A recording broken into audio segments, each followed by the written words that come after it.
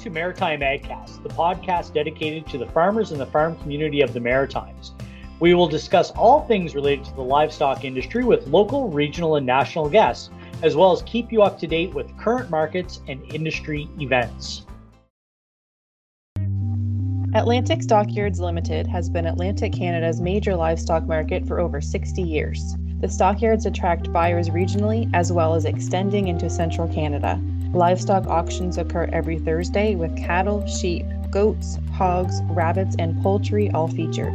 Additional information, such as previous market reports, feeder sale dates, and vaccination forms can be found on atlanticstockyards.com. John is a research biologist at Agriculture Agri-Food Canada in Nepean, Nova Scotia. His areas of expertise include pasture grazing systems, red meat, animal nutrition, and beef cattle.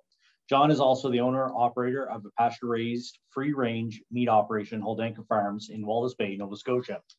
Katie is the ruminant livestock specialist at Perennia, originating from Northern Ontario, where she recently completed her Master's of Science in Animal Nutrition at the University of Guelph.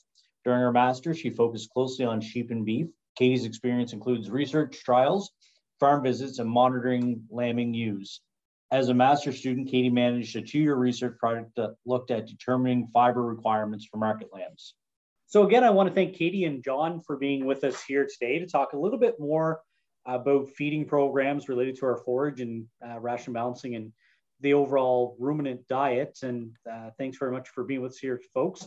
Like our harvest discussion we had here previously, I'd like to start out with a fairly easy question that probably has a more complex answer. And once I've got all my feed in storage and I've got all my tests done and I'm sitting there looking at my forage sample results, how do I go about trying to decipher which feed or which groups of feed I should be feeding to which group of animals? So what you're talking about is how to create a feed budget. So basically that's a plan for the year of when to feed, what forage, and to whom. So in order to do that, there's a couple steps. First off, sorting your livestock is the first step. So if you're a beef producer, probably you'll want to sort out your mature cows from your cows that need a bit better quality forage. So if that's your heifers or some thin cows or some feeder calves, or if you're a sheep producer, you'll sort your sheep not only based on the groups of sheep, like your lambs and your ewes and your feeder lambs, but then also the stage of production that they're in. You'll want to save your best forage for your ewes in late pregnancy and early lactation, for example, when they have their highest nutritional needs. Another thing that you want to look at is the forage tests themselves. And you really want to be looking at these on a dry matter basis. There'll be 2 columns per forage. The first column, it'll say as is or as fed. So that's just the state that it's in now with all the moisture in it. And then the next column is the dry matter basis. So this is that same forage, but just all of the water content that's been removed so that you're able to compare those forages together. So it's more of a comparing apples to apples basis. So the first 3 things that I'm really looking at are what is the dry matter content? If it's really wet, then it might be leaching nutrients, or you might have an increased risk of spoilage. You also don't want it too dry because then it may not ferment as well. I don't see this as often though. Then I also look at the crude protein and then the total digestible nutrients, or the TDN, which is basically the energy content of the feed. So once you're looking at those 3 main things, you're able to get an idea of what's the relative forage quality between the different forages that you have available. And then it's just knowing how to match up the needs of your livestock in their different stages of production with the forages that you have available. So Brad, circling back to your question about coming up with the feed budget. So the idea behind the feed budget is that you don't want to be feeding, whether it's unknowingly or not, you don't want to be feeding your best forage to your livestock, say for example, at the end of the fall when they're coming off of pasture for the year and maybe their nutritional demands are not very high. Because once that's fed out, and then if you're left with your lower quality forages later in the winter, when your livestock are in a more demanding period of their production, like if your ewes are in late pregnancy or early lactation, you are going to have to compensate for that poorer feed quality. So you're going to end up paying for whether you're supplementing that poorer feed or you're going to run into some poor performance from your animals, which is going to affect your profitability in another way. So basically, knowing what feeds you have available, knowing the targets you need to meet for your livestock needs, you're going to be able to plan out your feed in advance. And you're going to end up saving yourself money by allocating each forage to its best use. John, I'm going to ask you, as your role as a farmer, not maybe as a grazing and pasture and forage guy, how important is it for you to make sure that you develop a feeding program or forage budget or feeding budget similar to what Katie just mentioned, in not only just maximizing your feed, but maybe minimizing your aggravation in the long run? Oh, well, that's critically important. And on my farm, we have both sheep and beef cattle. And the sheep definitely get the priority on the high quality feeds because, as Katie mentioned, they're very much higher needs than the cows.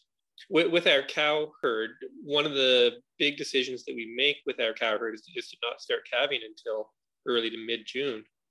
And that way our cows actually have their lowest energy needs through the middle of winter. So that means we can get away with feeding them the lowest quality feeds, which makes it quite easy to keep them on in a cost-effective way. And then when they have the highest intakes and need the highest quality feed, they're on pasture when we have the most of that to work with. So it kind of balances nicely in our overall growing season, production season. But the sheep are a lot more complicated that way because we do have a batch that typically will lamb sort of in late January, February. And those guys, they get the absolute best quality feed that we can. Most years we don't have to supplement with much or any added grain, but really that does depend upon the year and when the feed is able to be made. On my own farm, we actually don't own any haying equipment, so we buy in significant portion of our feed, and we also get a neighbor to custom make the balance of our feed. So typically our bought-in feed tends to be our highest quality, just because I'm able to spec that, and that works very well.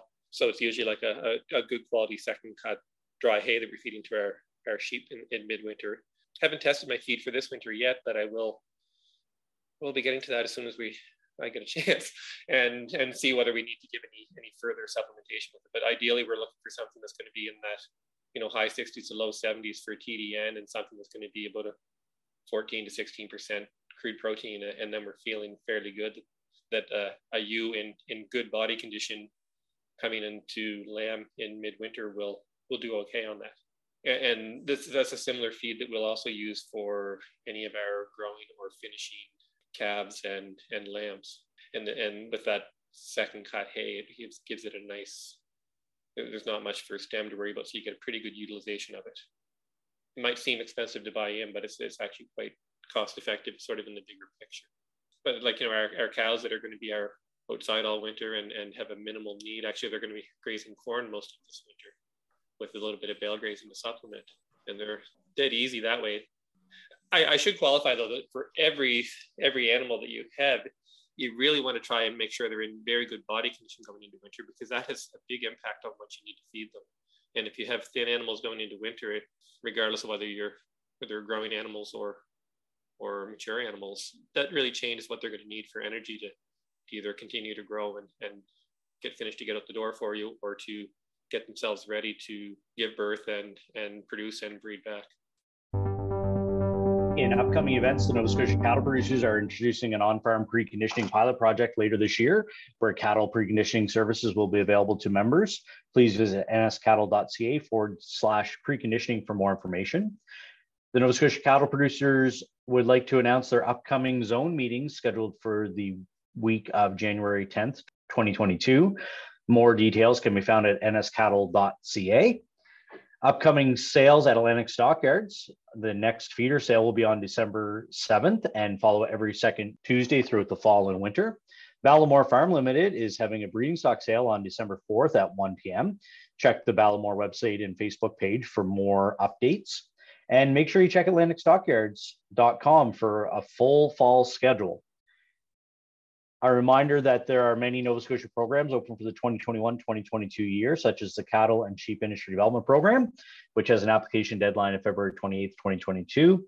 For a full list of programs, as well as applications and guidelines, please visit novascotia.ca/programs. So I'm just going to circle back to something that kind of piqued my interest there, John, and the whole concept of, buying in your best quality feed, and it may not be the most expensive option compared to trying to grow it and harvesting it yourself.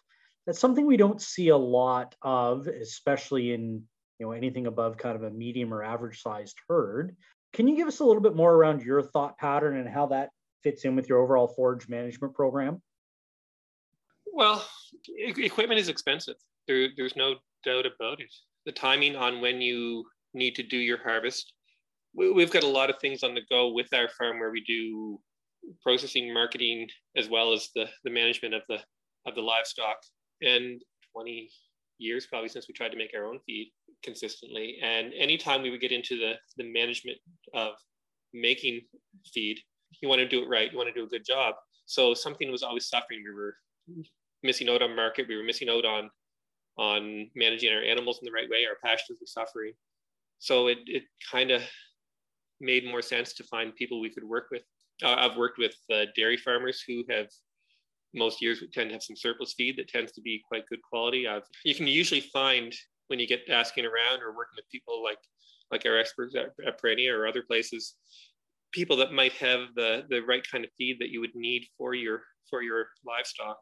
The time, the fuel cost, and the cost of the equipment add up pretty fast. And I think you need to have a pretty good sized herd if you really want to say those costs are well justified to make all your feed yourself. My thought on it anyway. From the business management side, I think that's the part that intrigues me. And I know with one of the groups that I work with as well is, we have our feed custom harvested every year. And no matter who harvests it or when it gets harvested, we always seem to struggle with quality. And we're trying to grow our own feed. And I've often said, and I think you and I and Jonathan have had this conversation, like, are we not better off just to spec out our feed and pay based on quality and quantity? And it would probably save us a lot of headaches in the long run by saying, I need 300 tons of this type of feed. And if you provide us with better quality, there's a bonus. And if there's lower quality, there's a deduction here. And, as simple as that sounds, I think that's fairly innovative thinking in particularly the animal agricultural world. The other thing that allows me to look at either buying in or custom making my feed that way is that we really focus on as long of a grazing season as possible. So that minimizes our need for stored feed. So if we can graze, most years all of our livestock are on pasture until sometime in December, and we've gone as late as the third week of January on grazing perennial feeds. Last year, our cows were on corn grazing until the end of February. This year, I'm hoping to stretch that into the last week of March. So again, that really minimizes our need for these stored feeds, which helps to balance out the whole cost of the picture and the quantity that you need as well.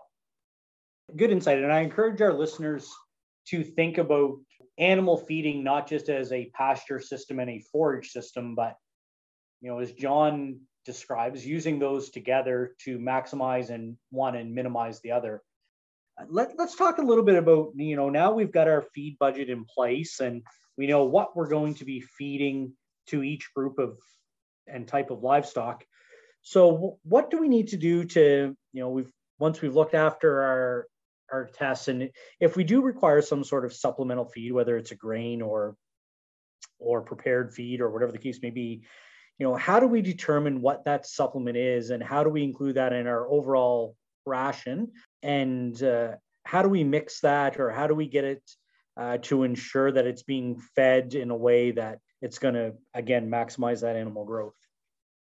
So I can speak to that. So what you need to have is an understanding of the nutritional needs of the animals that you're feeding and match those up with the nutrition that the forage provides. So I find that the easiest way to do this is to use a ration balancing software.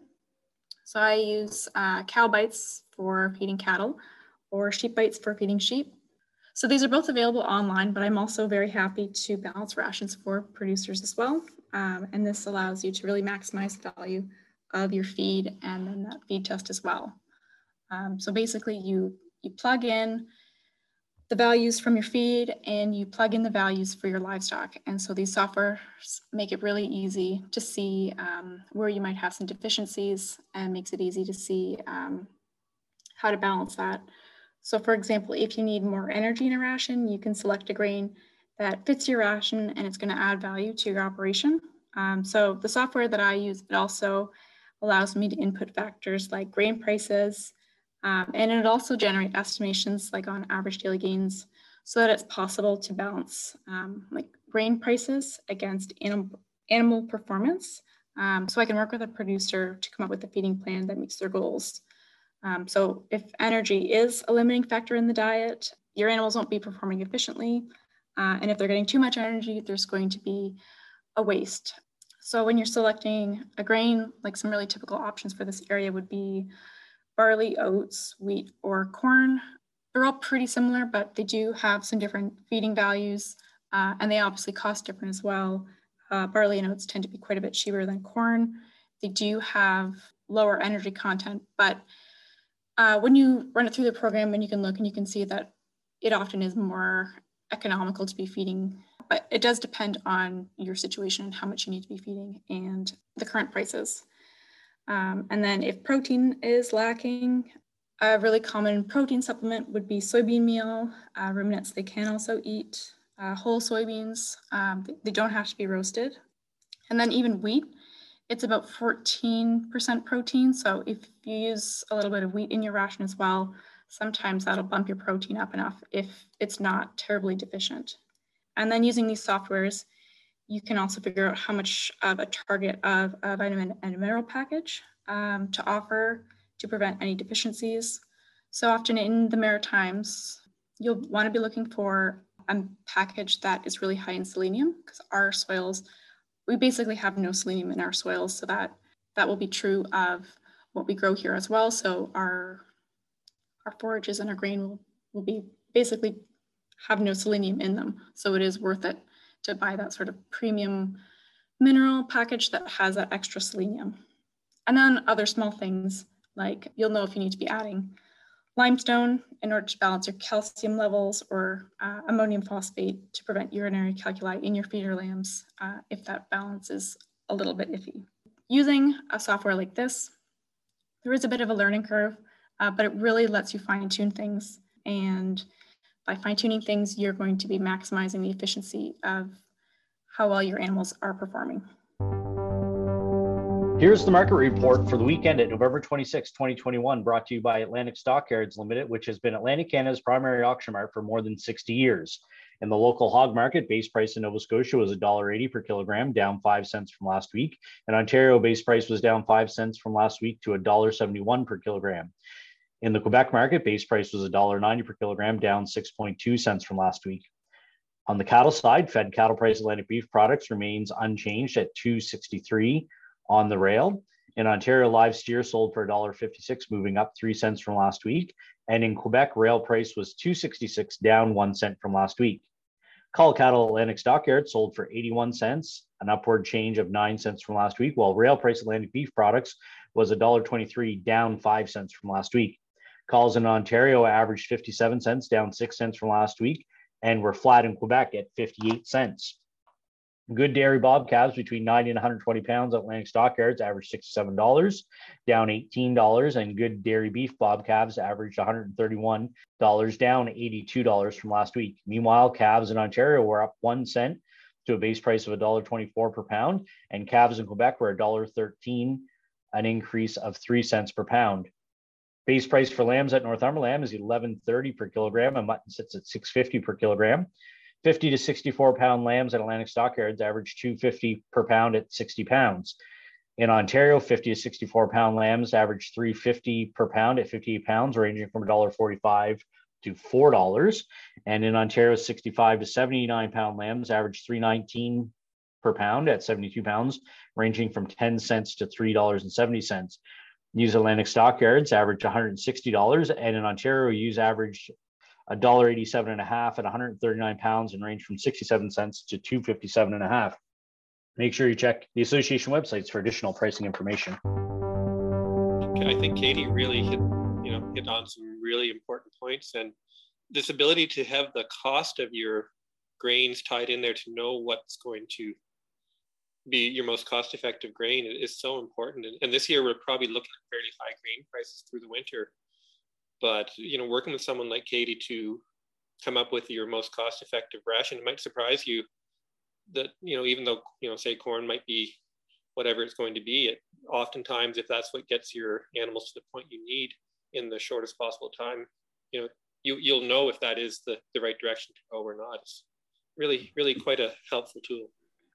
I've heard from quite a lot of producers that there's mycotoxins in a lot of barley this year.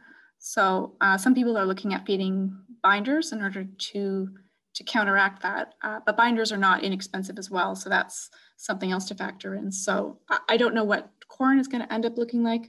But if corn is a safer choice, it also might end up being, it might be more expensive, but then when you factor in everything, it might end up being more cost effective this year as well.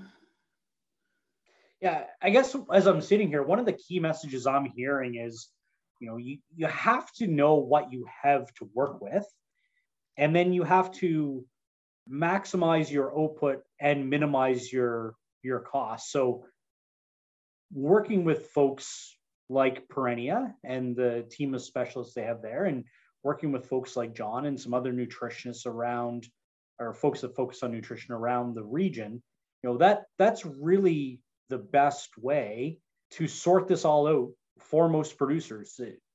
Is there anything else I'm missing here? Like, it seems like to me a pretty simple concept is know what you have, come up with a plan, and then execute the plan. Yep, I totally agree. So providing a balanced ration to your livestock, it is one of the best ways to ensure that your animals are performing as efficiently as possible. And it really is impossible to balance a ration without testing your forage. So it might seem like a pain in the butt to go and take the samples when you've got a million other things on the go. But once it's done for the season, then you can feel good knowing that you've got a better handle on your nutrition plan for the year.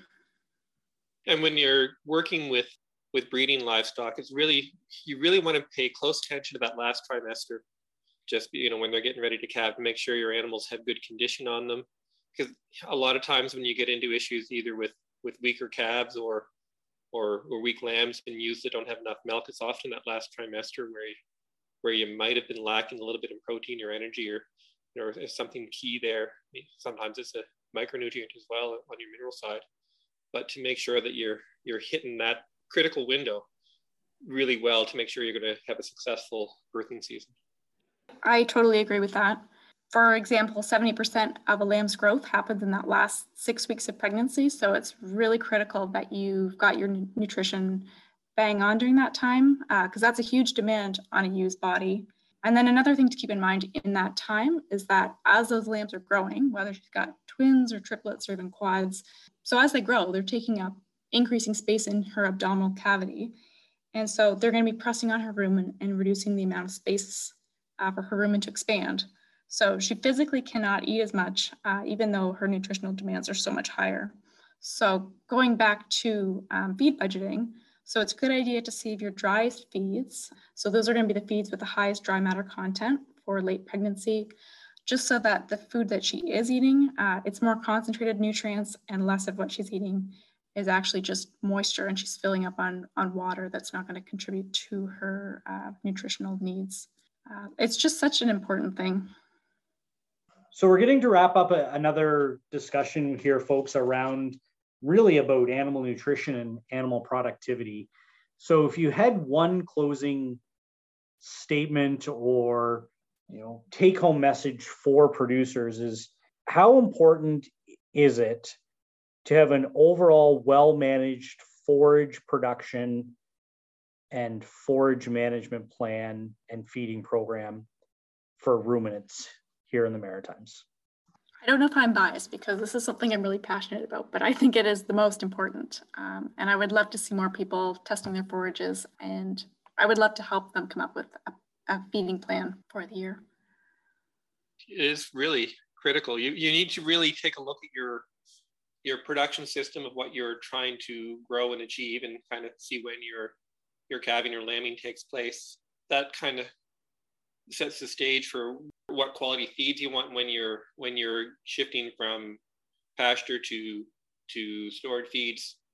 It's all part of that big picture, and it does take a planning, and every year is different, so you can't beat yourself up if things go wrong, because every growing season is different, and we just can't predict all those kind of things. But still, to have that big picture, to start with a plan and to try your best to achieve that is going to make it a lot more chance that you're going to have a successful production year and hopefully a profitable production year. Well, folks, with those words of wisdom, I'd definitely like to thank both of you for being with us again today.